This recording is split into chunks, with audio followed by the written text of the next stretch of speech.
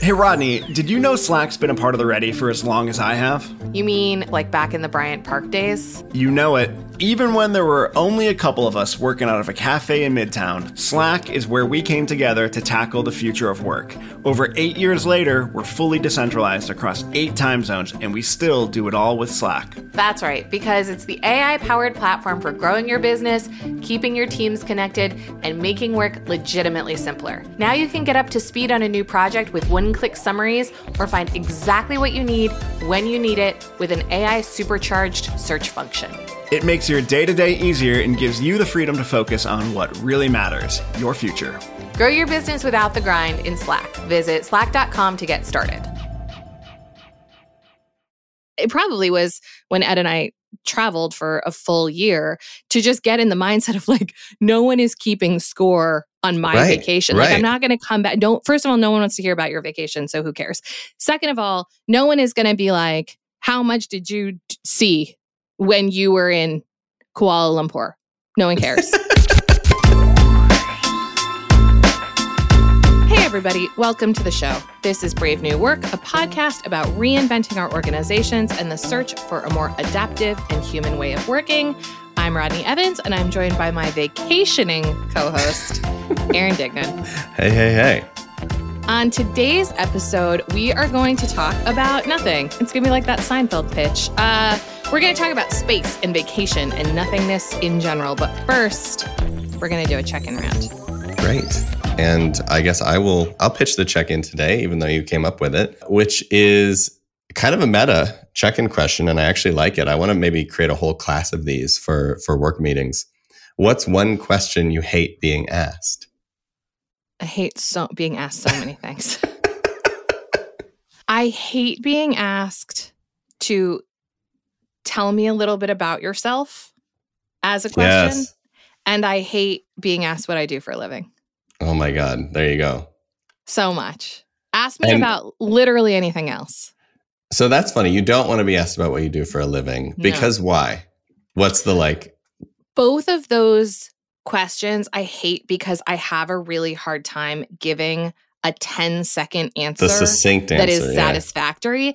I'm very happy to talk about myself or about what I do in longer form. Yes. But I have a hard time with the cocktail party version of like, we've just met. Tell me about you. I'm like, I don't know, man. I don't know. That's funny. I sort of feel the same way in some places and parties and then not in others. Like it depends on whether I think the combo I'm about to get into is going to be good or like really surface level or like really explainy. I definitely don't want to be explaining what I do to people that are like, I have no idea what you're talking about. I was being polite. I don't actually care. Yeah, exactly. Like at a family reunion or something, it's like, no, just kill me. Okay, so for me, I would say it rises to the level of hate, but it's the first question that came to mind for me that is annoying for me. And it is also a little bit meta, which is, can I ask you a question? Why do you hate that? Because you've already wasted one. I think I ask you that. You've already wasted one. Like if we have a relationship where we ever talk, then assume that you can ask me a question and assume that I'm so excited to answer it. Like, it just feels like this. It feels like this nothing burger of a question. Like, can I ask you a question? Has anyone ever been like, no, fuck you? It's just not. It's like politeness. It's the same reason I hate like thank you notes, like it's all part of the same. You're never going to convince me on the thank you note. I know, but it's all part of like a kind of a Southern hospitality, like manners as performance, it's not for me. Anyway, it's okay, but I would prefer if someone would just ask me the question. I'm fine. I will never ask you again if I can ask you something. I just feel like it's okay. You know what? I'm not going to, it's your answer to a checking question. I don't hate it. Talk. It's just slightly annoying. That's all. You said you hated it. And now all of our listeners know. No take Don't ask Aaron if you can ask him something. Just ask him. Just ask. All right. Okay. So today's topic is, we're calling it the show where we talk about nothing. But really, when we say nothing, what we mean is vacations, breaks, taking space in self-management. And the reason that's on our minds is, of course, because we have both been either just wrapped up or in the process of taking breaks, long overdue breaks. And so I want to start by asking you what you've been doing. What you up to? What you been up to? And last week when you were at work. Yes. Was last week a short week? No, this week was a short week. That's God, right. I'm really re-entry. I know. You're still, it's a slow great. re-entry. Anyway, we barely saw each other last week. Yes. So I feel like this is the first time I've even talked to you about what we've been doing, either of us, in like that's right. 6 weeks or something. That's right. I got the occasional text from you, but that's about it. Yeah. Wild. What have I been doing? So I took off the entire month of August. So sweet. It was so sweet. And it was perfect. It was a perfect month. I spent the entire month at the lake. The only time I came back to Durham was to get Allie, our teammate who visited us. Is that right? You were just literally out there wall to wall? Yeah, wall to wall. Wow. I said that I was going to come back like once a week, and I didn't. I also barely left the house because there's nothing to do up there. Right. Yeah. There's not like there's not like a cool town with a gallery. There's 10 not minutes like to the Whole like, Foods. Yeah. I went to the grocery store once, and I went to a movie once. And Whoa, a movie. I was at the house, and I did lots of things. I mean, I only really had one goal, as you know, for my entire month, which was to learn how to swim like a grown-up. This is what I got texted about. I was very serious about it. I know I needed validation from you. I was like, look where I swam, Erin. Look at how far it is. Way farther than I can swim. It's really hard. I want to talk more about it because it was the hardest thing I've ever tried to learn as a person. And I am a person who teaches myself how to do new shit all the time. Like I'm like, during the pandemic, I taught myself like to play the piano, read palms, and do one other thing. Anyway, it was so hard. So I swam all the time. I read a ton of books. I spent a lot of time on a paddleboard. And it was kind of like on the weekends, I think every weekend that I was there, I think one weekend it was just me and Ed, and all the other like 4 weekends, there were people there. Yeah. And then on the weeks, really Monday or Tuesday through like Thursday or Friday, I was by myself. And it wasn't exactly supposed to be that way, but I kind of ended up like waving some people off, including my husband, who I love very much, because I just really wanted to be alone, like fully alone. Yeah. And when I say alone, like I was not returning calls or text messages. I was like, I don't want to talk to people. I'm talking to my dogs and myself, and that's it. Right. And the dogs can't talk back. And then on the weekends, people would come and we would party and hang out and have amazing 4-hour dinners and do all of the things. And then they would leave and I would be alone again and very happy. Nice. That's what I've been doing. That was my month. That's cool. And now you're fresh back on the scene. Yeah. 1 week in. Yeah. Well, yeah. I mean, a little longer than that. Feels like it never happened, honestly. Why is that with vacations? It's like I was gone for a month. I've been back for, 9 days. 10 days I'm like, or something. Did that even ever happen? Yeah. Well, because it's full of nothingness. There's nothing to anchor to. I suppose. What have you been doing? Well, we'll talk about the comeback in a second. I've had a different kind of a break, but equally interesting. I've been trying to get away. First of all, I guess the context for my break is that I have not taken like a full week off in a long time, probably years. You told me since Huxley was born. Yeah, basically. That's how old is Hux? He's 9. Mm-hmm. Okay. I just wanted everyone to have the full picture. Yeah. And I guess that there have been, we do take time off at the end of the year for the holiday. The company does. So like I've had those periods. But no, like during the action breaks of like 10 days or 2 weeks or anything like that have happened. And mainly it's just because we've talked about this on our therapy episode, but I start too many things and then it becomes really hard to claw away. And so with the Ready lately, we've been working on like what's next for the Ready. And then with Murmur, it was all about the fundraise, which y'all will probably hear about soon if you haven't heard about it yet.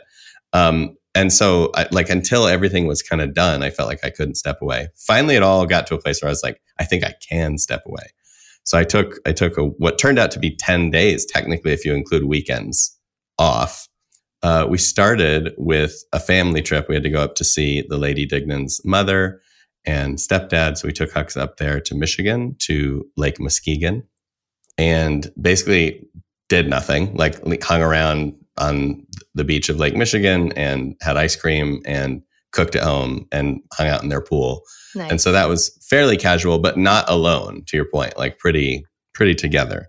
And I ate terribly. This was like the gluttonous part of the vacation. Okay. It was just like, whatever it is that I want, I'm going to have whenever I want. And then got back on Sunday and was like, okay, that's that. Now this is the chapter of my vacation that's all about me.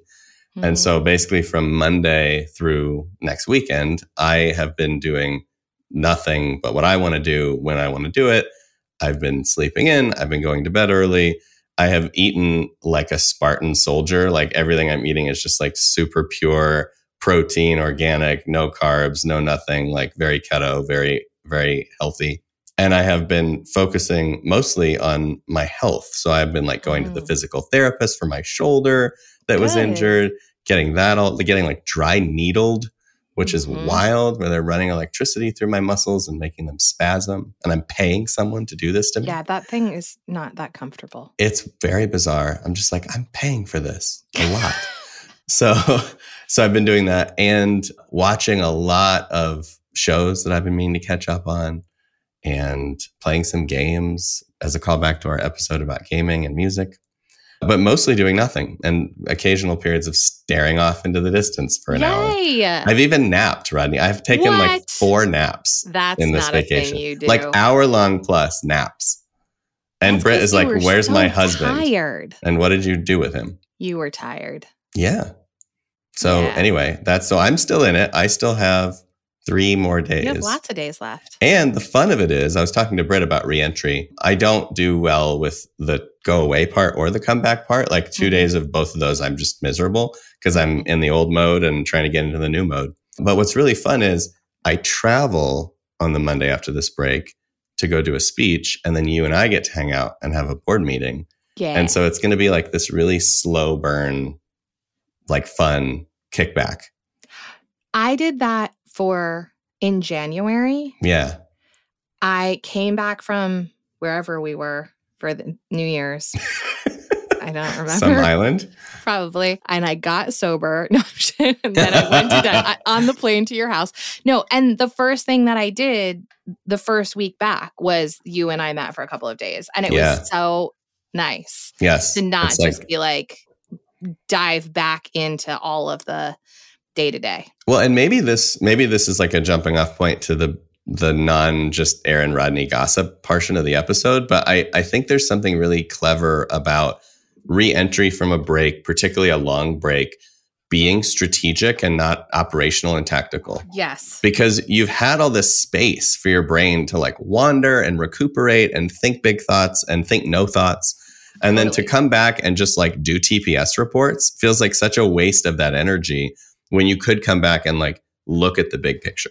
Totally. So to that point, I had a session with Gareth, our coach, by myself for this reason. Because on like the Monday when I came back, it was really interesting. So unlike Aaron, I have taken many breaks in the last 10 years. And I've taken, when I was like doing my own thing as a consultant, I would finish a big project and then take like a quarter off. And like when I left Deutsche Bank, I took a year off. When I left MG, I took 6 months off. Like I even at the Ready, when we had network membership, I would finish something and take like 3 months off. My point in all of this is usually if I take 2 weeks, which is my like sort of standard vacation, there's a ton of stuff that just waits for me to come back. Taking a month off, everything just kept moving. Well, like people didn't wait for me, which is great. Yeah. And on Monday, I came back, and as I was catching up on Slack and I was like thinking about what I was going to dig into, I was like, hold up. I have an opportunity right now to actually recraft my very existence. Yes. I'm going to take this opportunity and not fuck it up and just like not just stand on the beach and let the wave come. I'm going to like not do that. I'm going to get in the lighthouse. Get out there with a bat. Look at the ocean, and I'm going to be like, where am I going to surf? And so I did a session with Gareth to literally talk about what about my job in July I hated, what I actually want to be doing. I have to make space anyway because you and I are starting a new project. And it was very clarifying. And also, when we got on the phone, he was like, you sound relaxed. Like, did you take a Valium today? And I was like, no, I just am rested. And he was like, are you like this sometimes? Right. Because this is wild. I do not know you. So I think to your point, if you make space for real, I think the worst, most jarring way of taking breaks is like, flipping it off like cold a turkey switch and then flailing about, which most of us do when we go on vacation, and then just trying to like flip it back on and just enjoy the like deluge that comes at you, which is depressing and also just makes me like not want to take breaks.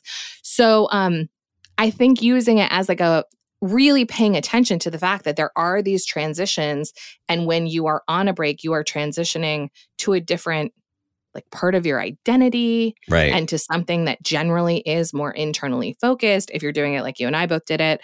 And then not just being like, okay, well, that part's done now. I'm going to just dive back in. And instead being really thoughtful about what you let back in. Yeah, because it is. I mean, it's cyclical if you're doing it right and taking breaks regularly. And in theory, those cycles can be, to your point, like cycles of rebirth and reinvention. They don't just have to be like pauses on the movie. Exactly. Of the same shit that's happening to you. So I definitely feel that way. Oh, wait, I just thought of something. This is a mental model that we're going to have now, because that's really smart what you just said.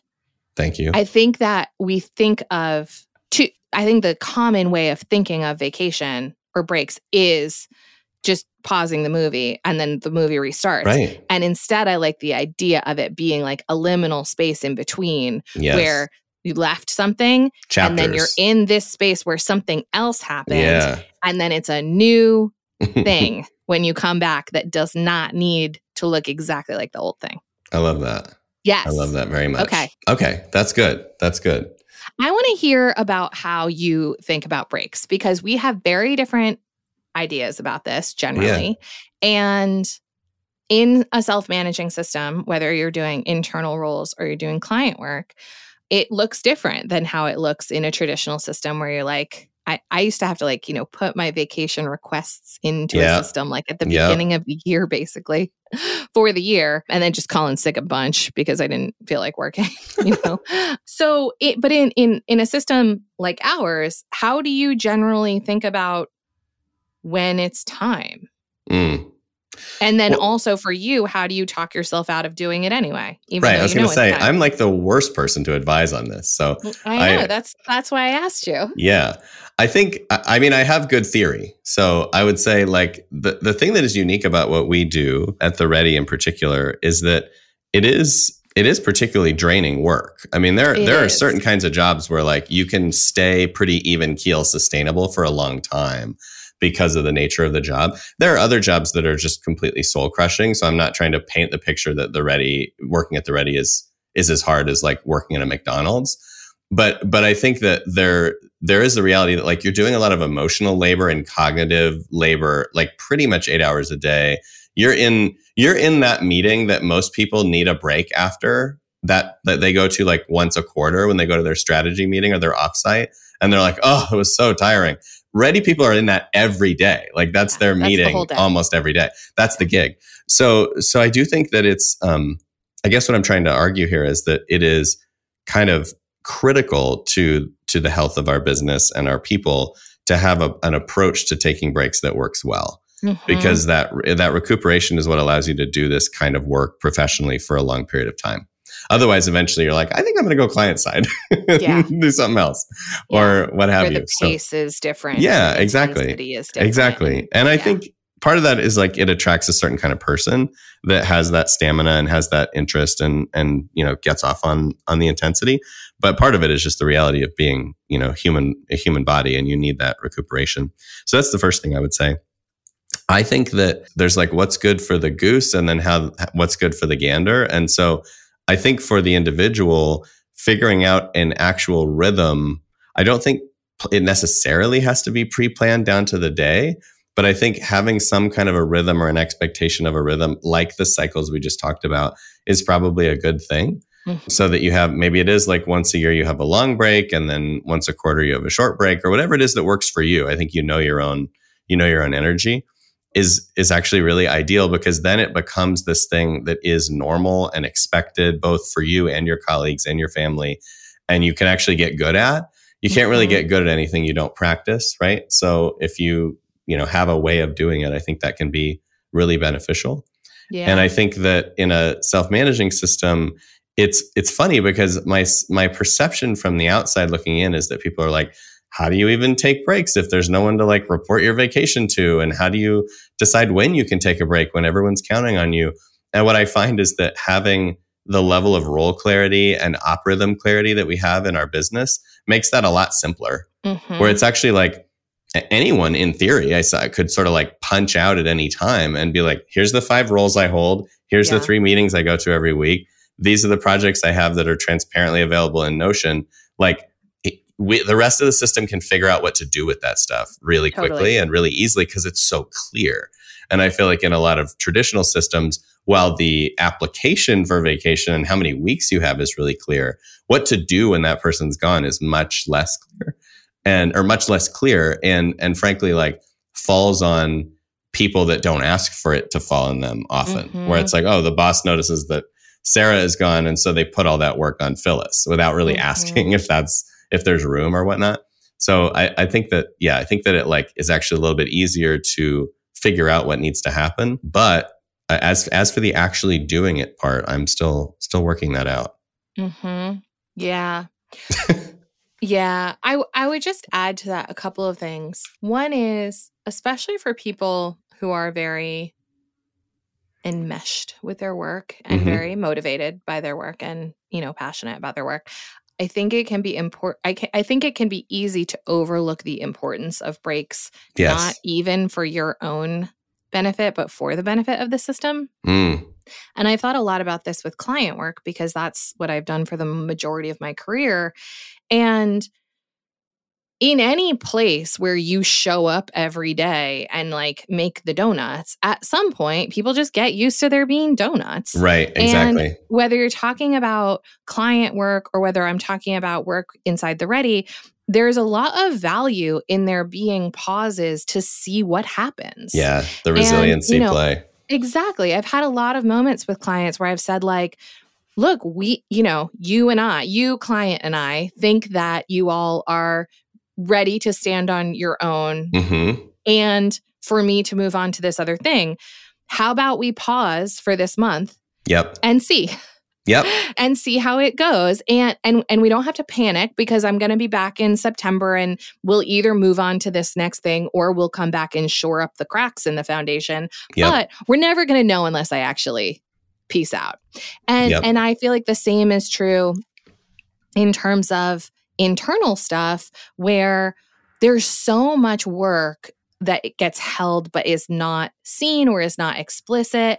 And one of the big realizations that I had when I was on my break is like, I'm like plugging a lot of holes that I should just let break. Yep. And it's much harder to just willfully do that when you have your hands on things. You almost can't. When you're gone. Yeah, you're like watching a glass fall on the floor. Yeah, you're like gonna catch it. I really want to catch it. Yeah, and then when I'm gone, I'm like, you know what? Like as I'm coming back and I'm seeing these meeting requests and whatever, I'm like, I'm not going to that anymore. Right. I'm gonna get rid of this project now. I'm gonna like reverse. I'm gonna moonwalk myself out of this sale, etc. Not because I don't want to do it, but because it doesn't need to be me. Right. There are other people who have more capacity and also want to learn those things that I don't necessarily need to learn as much anymore. Right. And those things just fill up the plate so that there's not room for the things that I do want to be doing, like launching a new product or writing a book. Or there's a long list of other things that are easy to ignore because I'm trying to figure out, comp at the Ready. Right. The newness never gets love if you're just catching plates, right? Like that's the bottom line. And I think in some ways what you're describing is the broader entrepreneurial dilemma, or at least in self-management, which is like the goal in theory is to build a system that doesn't need you. Yes. The practical experience of that are a lot of questions about ego, value, and how do I get paid, or what am I getting paid for? And so I think it's a weird like tension between the stated desire to build a self-managing system that doesn't need you and the lived desire to be useful and to be compensated and to be like fair and all those things. And I find that actually quite consternating. What do you find consternating about it? Well, I think it's the balance between like building something that doesn't need you so you can do nothing versus building something that doesn't need you so you can do something else. And in all those transitions, there's just a lot of uncertainty. There's a lot of like lack of clarity about who are you, what are you doing, who's it for, how does everyone feel about that? Because you end up being a moving target in a system that wants you to be more still, that wants like relationships with you and wants you to be like, there, present in whatever it is you're currently doing. That's interesting. I mean, I do know. And on the other hand, the two options being, oh yeah, shore it up so you can do nothing or shore it up so you can do something else.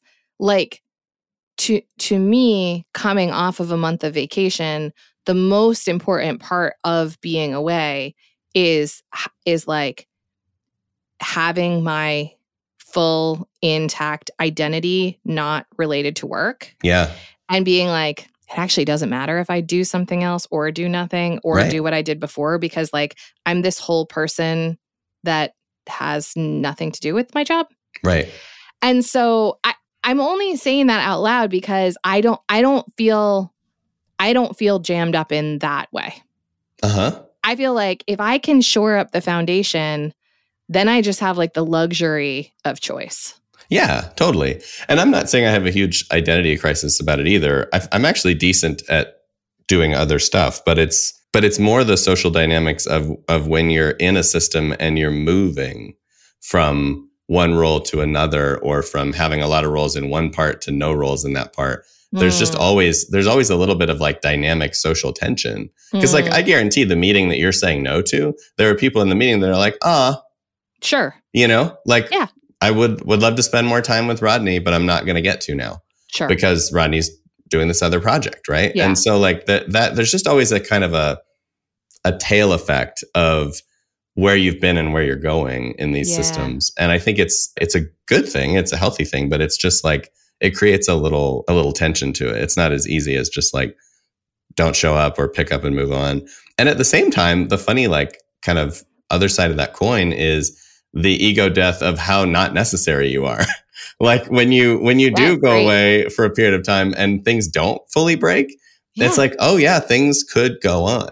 Yeah. And I think sometimes, and me particularly, because I'm such a like perfectionist about certain things, I feel like that, holding things to a standard is somehow integral to their going on. And it's not, they like, it'll go on however it is. And it's fine. It's such a funny part of our personalities and how different they are, because my general over responsibility in this life and being too conscientious in general to a point that I burn out. When I come back and I see that things have been caught or progressed or held, I'm incredibly relieved. Yeah. There's no part of my ego that is bothered by that. Right. It's like, oh, okay. Everything, all of the torture that you were imposing on yourself it's unnecessary. Was unnecessary. Calm the fuck down. Everything's fine. Yeah. And for my limbic system, that is like a warm bath. Totally. I appreciate that is not the same for everyone. But for me, it's just like somebody taking like a really heavy backpack off of me and being like, see, we can carry this up the hill. And I'm like, oh my God, this is amazing. Yeah. Yeah. And I have a lot of that too, actually. I mean, I really enjoy watching a system succeed without my input.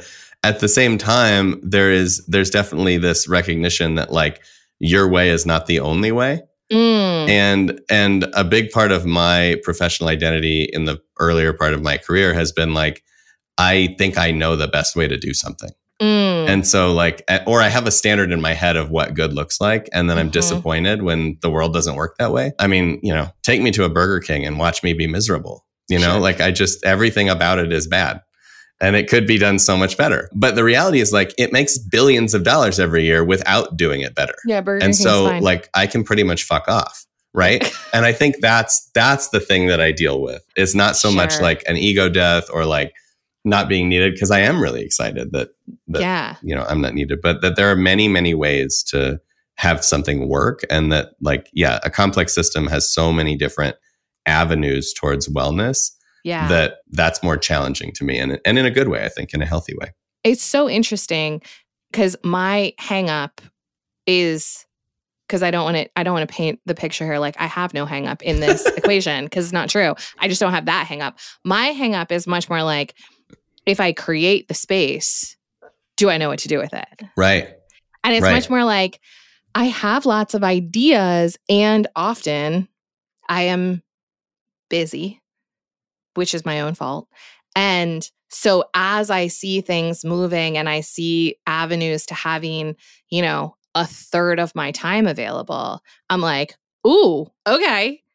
Like, do I know what I want to do with that time? Do I have a good idea that is exciting and visionary? Yeah. And I have lots of ideas, and also I rarely have that time. So it's like I have sort of the opposite problem. I was going to say, that's the front half and the back half problem. My problem is like, I know exactly what to do next, but I'm worried about letting go, because will it manifest the way I imagine it, right? And can I let it go and let it be a different thing than what I imagined? And that is like all the pain, and all the easiness is in the front half. Yeah. Yeah. I mean, that's probably why we're here. I guess so. That makes sense. I do want to talk a little bit about, like, I think of vacations or breaks as their own way of working. Yeah. And I don't feel like in work life and work design in the world, that's enough of a part of a conversation. The vacation OS. Yeah, there's no OS of vacation, And I thought a lot about that because I had time and I wasn't traveling and I wasn't around people all the time. And so I'm curious if you have reflections on what are the ways of vacationing that make vacation be what vacation can be? I love this question and this line of thinking quite a bit. The first thing I would say is, I think as a culture, that's different in every country, how we talk about these things and what words we use. But in the US, at least, when we say vacation, I think most people imagine getting on an airplane with their family and going somewhere and doing something.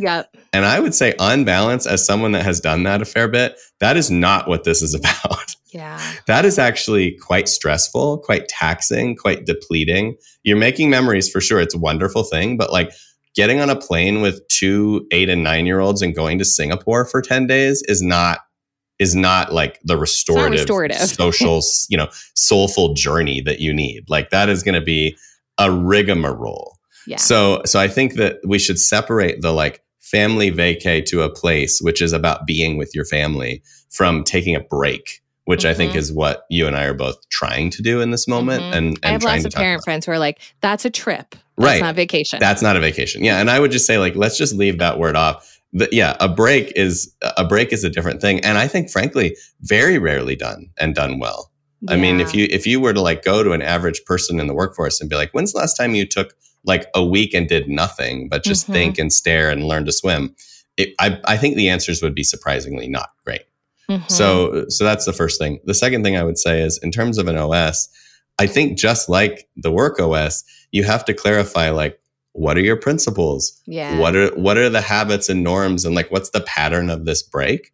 So like, are you going to stay up late and be exhausted in the morning? Are you going to eat right or not eat right? Are you going to focus on a particular thing that you're trying to do? Are you going to try to be a vegetable? Like, what's the goal, and what are the associated patterns that go with that? I don't know quite how to turn that into a prescription for someone, because it feels like maybe everyone's a little different in what they need.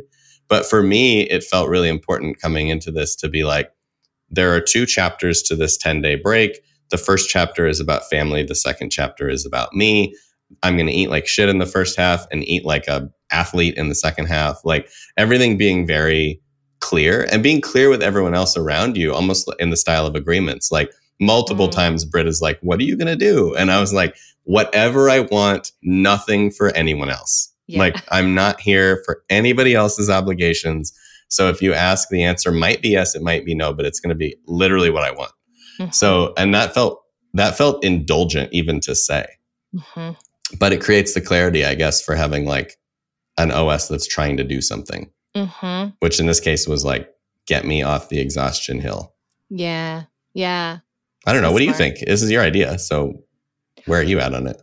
I mean, I have lots of thoughts about it. Oh, good. So one thing is just to go to your first point about like what the typical vacation looks like in America. Because obviously in the rest of the world, there are much more holistic and evolved views on this than we have because work is a part of life, not the other way around. But in America, I feel like vacation often falls to your point about like going to a place and doing a bunch of things and like making memories, you know? I do think there's a lot of signal to us in general that is like quite productivity oriented and quite scarcity oriented, make the most, quite capitalism oriented, which is make the most of this resource. You have 1 week. Don't sleep on it. Sleep when you're dead, like nap under your desk, but like, go climb the Eiffel Tower or whatever. And I do feel like that's a fundamentally flawed notion. And it took me a really long time to it probably was when Ed and I traveled for a full year to just get in the mindset of like, no one is keeping score on my vacation. Like, I'm not going to come back. First of all, no one wants to hear about your vacation. So who cares? Second of all, no one is going to be like, how much did you see when you were in Kuala Lumpur? No one cares. It doesn't matter. So I, at some point I shifted the mindset to be more aligned to what I wanted to do and see. And sometimes that was, sit on a bench and people watch in a big city for 4 hours in the afternoon while I drank a Thai iced coffee. And sometimes that was, climb a mountain. And I think that getting into the mindset of following your intuition and tuning into what you actually feel like doing is really not that easy to do. That's like a big lift, even for most of us who are highly scheduled and pretty busy and have very full lives. Most of us don't have a lot of time in our day where we pay attention to what we feel like we want to do. All day. And vacation just falls into the same trap. And I would argue, you said people don't care, and I would agree, but I think they will ask. And so there's this constant social pressure. Like if you do go to Paris, people will be like, did you see the L'Arc de Triomphe? Did you go to the catacombs? Did you go up to the top of the Eiffel Tower? Like, did you go to this restaurant? Because they are keeping score for you on these great experiences they want you to have because they care about you. And it's like at the end of the day, that's not a break. That's not recuperative activity. That is a scavenger hunt through Paris where you're trying to check all the things off your list. Britt and I have talked about this before, but I have decided like there are two kinds of trip. There's a trip where you schedule things and book things and a trip where you don't. And if you're scheduling and booking shit, that is not a break. You're just like, well, first I scheduled the massages for us at 9. And then after that, we're going to go to lunch at this place. And after that, we're going to go get this tour. That's not a break. That's just more work. See, here's what's funny. This is where me being really varsity vacationer is going to show up, and I'm going to teach you about this, is anything can be a break. It just depends on what you need. Right. So having a highly scheduled vacation, if you are a person who needs a lot of stimulation and you are doing it because you truly have the appetite to see all of those things, might be incredibly restorative. Because maybe you've been, sitting at your parents' bedside for the last 6 months and you haven't gotten to leave a room, and all you want in this life is to see the world. See 3 things in a day that blow your goddamn mind because you've just been watching like Guiding Light reruns for a year or something. Absolutely, like that. Yeah. So I think one must tune in. First of all, there's no universe in which doing things out of obligation is a break. So like on that tip, I totally agree with you. And I think the density and type of break it can be anything as long as it's in response to what you are missing. Right. And I think I like that you said that, because to me, this is about polarities. Yeah. And so if the polarity is guiding light all day, then you're doing what I'm doing on my break. Like you're already in that modality. Right. And so for you, like having a busy, crazy day, like I do most days when I'm on the road, is actually like the missing piece. It might be energizing. Right. Yeah. That's the missing piece. So I do think you're right. I think it's like tune into what your day to day is like, and then figure out what's the polarity of that. Like what's the inverted version of that that's going to give you what you're missing. Yes. So yeah, I agree with that. But I guess for people like me, or people that are just, that are kind of 100 miles an hour at work, to then go and be like, I'm going to do these 47 things while I'm in Hawaii for 4 days is just like, it's cool. It's fun. My ADD loves it, but I don't come back with big ideas. I come back needing a nap. Right. You come back tired. Yeah, and exactly. I think that's the thing. And I also think that that's what makes a really good break not that easy to take. Mm-hmm. Because, when I went out in August, so obviously I had planned for this break for a long time so that I could wind a bunch of things down and wrap a bunch of things up and be able to really like do it and turn off. And even so, I know my own mind well enough to know that it wasn't like the first Monday I was off, I was just going to be like, okay, boom. Now I'm just going to, talk to the trees and float in the water, and my mind is going to be clear and empty. Like it takes off ramping from the busyness of my regular life to get into the mode that I know exists and that I wanted to get into. And I really had to make some scaffolding for myself. Yes. So like the first full week that I was gone, it was like, I partied that entire first weekend because I was just like, first I need to blow off some steam because I'm generally cranky and I have like bad energy. So let's just rage for 72 hours, which happened. And then I was like, I'm going to need, I need a backpack for the first week. Mm-hmm. Like I'm not going to be able to go from where I was both burnt out and just also intensity wise to Zen Rodney, which is in there, but she takes a minute. And so the first week it was like, I painted a table. I like landscaped our garden. I had all it's the house projects. I had people come up. My friend Holly came up to like do my first set of swimming lessons. Yes. And it was truly like I wore myself out every day so that at like 9 p.m. I was exhausted and then I would sleep for like 10 hours.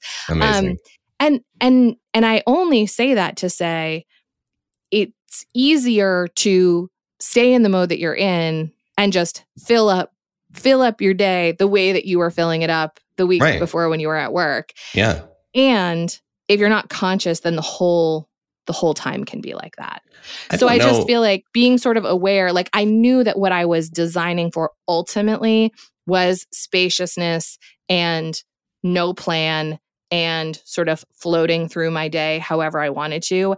And also I couldn't just do that on Monday.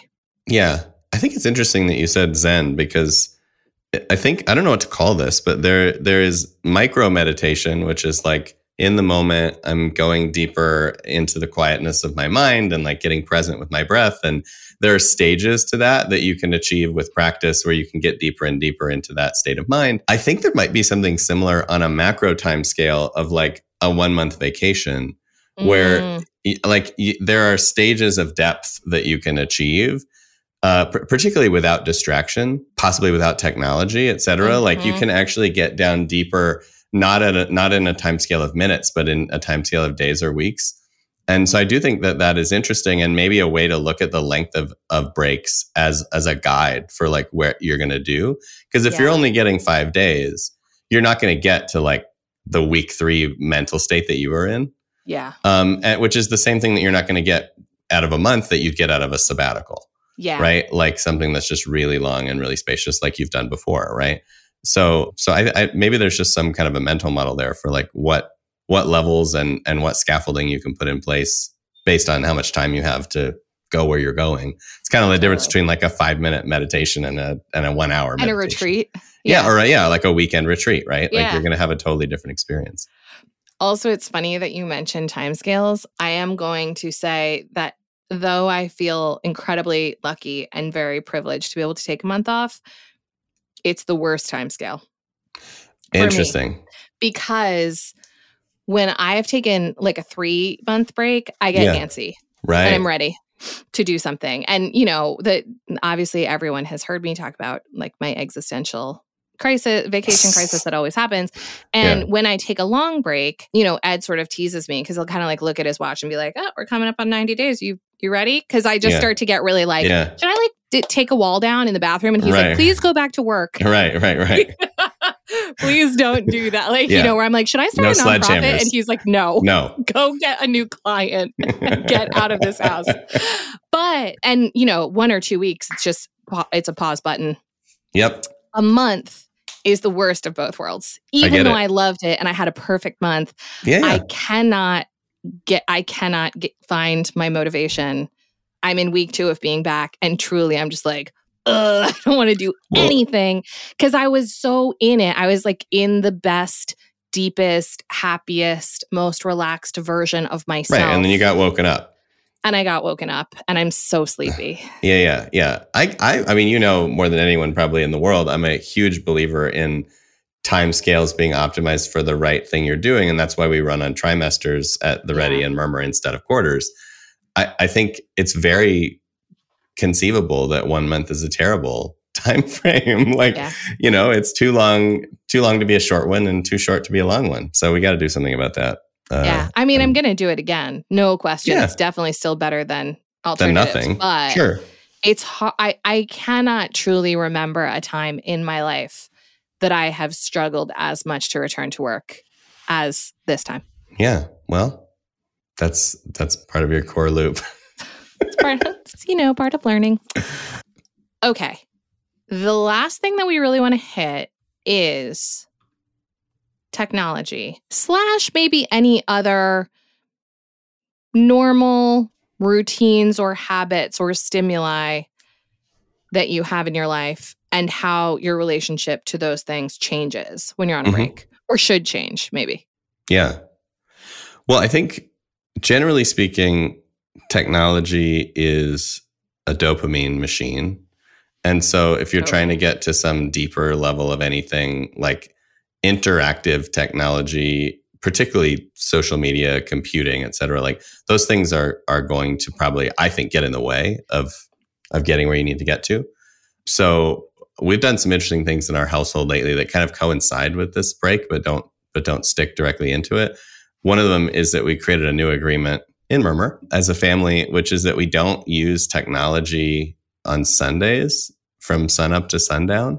Mm-hmm. And it has been a wild experience, like completely wild, because my son is 9. He's obviously very heavily using tech day to day, moment to moment. And then to go cold turkey like that on Sunday, the first day we were all apoplectic and just like completely fucked up and didn't know what to do with ourselves and were irritable and what have you. The second Sunday, everybody came ready. Sort of like your first week of break. Everybody was like, I'm going to paint the deck. I'm going to cut my toenails. Like everyone had a plan and of like a few things to do to bide the time. And it was really much, much better. And by the third Sunday, it was like people were actually looking forward to it. Mm-hmm. It was kind of like, this is this like quiet, long respite from the intensity of the web. And it makes the day feel 28 hours long. It does. Like you're just like, I can do anything in the sun up to sundown period on Sunday.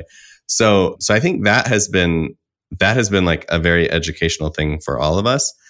In the midst of that, in my actual vacation here, what I've tried to do is pay more attention to like what is actually serving me. And so I have done virtually no email, virtually no Slack. Like I check maybe like 2 minutes a day or something, like really light. I'd love to do none, but I'm not quite that evolved yet. But I just sort of poke in there once in a while, but not really doing any interacting. And then when it comes to like watching TV or playing games or things like that, I'm doing it, but I'm like listening. And what's interesting is I'm doing a lot less of it than I want to do when I'm working. Mm-hmm. So when I'm working, I'm like, I could play 8 hours of this game. And in actuality, I do about 30 minutes now. And I'm like, I'm going to go for a walk. Yeah. I'm going to go do something else. And it's not that the 30 minutes isn't satisfying, but it isn't the thing. Mm-hmm. And I think it kind of makes the day just disappear instead of like restore. So my sense is like having clarity about your tech strategy before you go into a break is really important. And I would say, to the extent that you can either narrow the scope of what you're using or eliminate, it's probably for the best. Yeah. Yeah. I think that's right. What did you do with tech when you were laking? So the first Monday of my vacation, actually maybe Friday night before I went on a bender, I took Slack off my phone. Whoa. I took Twitter off my phone. Aggro. And I don't really get any other notifications. And for me, email is not stressful because I don't get any interesting work email, really. I did the week before tell like 5 people at the ready and 1 client to text me if they needed anything. Yeah. And then that like calmed me down enough to not feel like I needed to check because I knew that like I would hear and I really said like, don't hesitate. It's totally fine. If you need something, like I said very clearly, I was like, it will be more relaxing for me to know that you're going to text me than to feel like I should check in. Yep. And people did, but it was light, and it was not a big deal, and it was really things where people were like, "Could you just tell me X?" And it was no problem, and it really allowed me. I did not open Slack for a full month. Nice. Until the Monday back, so that was pretty good. The other thing. I'm generally not much of like a phone scrolling person. I just get bored. It's not really for me. What I did notice though is that I had very different appetites, probably similar to you, where as my break progressed and I felt like I had more and more attention, and I was, when I left, I felt like my brain was shattered a little bit. And so I wasn't calm, and I wasn't taking information in, and I was really reactive. And as my brain kind of healed and I had more attention, I found short form things really annoying. So I stopped listening to podcasts, watching TV, or reading magazines. And I pretty much only I watched like a movie when I was alone during the week. Yeah. Like 1 movie every night, pretty much. Yeah. I watch like good movies. Yeah. And I read 1 million books, and that was it. That was pretty much my content diet. Yep. The other thing that I got super into, which is so nerdy, but truly I have the heart of an 85-year-old woman, was audiobooks, because what I noticed was, as much as I love reading, I'm in this incredibly beautiful place, and what I want to be doing is looking at it with my eyes, and instead I sort of have my face buried in a book at all times. So I spent a lot of time like sitting on the dock listening to an audiobook, or sitting on the boat listening to an audiobook, or throwing the ball for the dogs listening to I spent one entire rainy day for like 8 hours putting a jigsaw puzzle together while I listened to an audiobook. And that just seemed to be a better, more calming way for me to interact with technology than like more bite-sized things. I get more mad when a book doesn't have an audiobook version than I should. Really? It gets me real mad. That's so funny. Because I feel really the same way. Like I basically don't read with my eyes anymore. What was funny was when I went out, I was having a really hard time reading.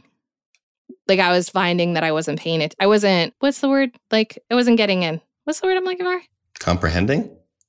Yeah. It was like I would read pages and then be like, I wasn't paying attention to that. I have to read those pages. Yeah. Exactly. Yeah, I was not really present.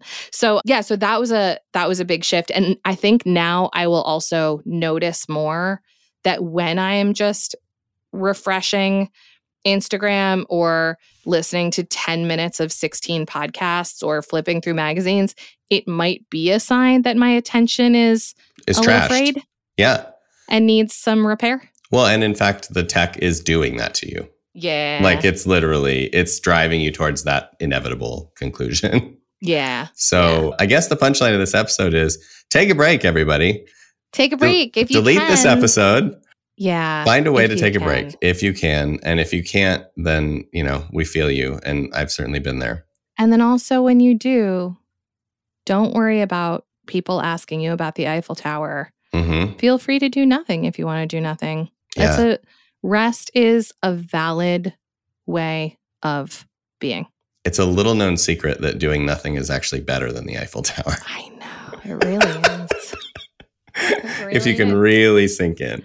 If you can really sink in. And not to be the corniest human on earth, but having that kind of presence and space, I just found that there were moments that were really sweet that in July I wouldn't have noticed. You know, when like Hollis's kid is like shaking me down for the 13th story of the night when she's supposed to be sleeping. And I'm just like, this is nice. She's, you know, she's at an age like we're not going to do this for that many more years. So the fact that right now she's at an age where she wants me to tell her stories about Hollis and I in high school when she's supposed to be in bed. Like there was a time not that long ago when I would have been like, Dave, let's move on to bed. Like we gotta wrap this up. And instead I was just like, nah, fuck it. Let's tell her about the time that we, you know, stole a milk truck. Stories over Slack messages occasionally, right? And then when you're done telling stories, it'll always be there for you. Exactly. All right, let's draw things to a close there then. Okay. If you all like what you're hearing, please leave us a review. Let us know if you like episodes about nothing. I don't know. It's our first one ever. Maybe there'll be another one. Some of the first ones that you never heard were a lot like this too. A quick tip of the hat to Taylor Marvin for making us sound good. Brave New Work is produced by The Ready, where we help organizations around the world change the way they work, pause the way they work, and get back to work. You can get in touch with us by emailing podcast@theready.com.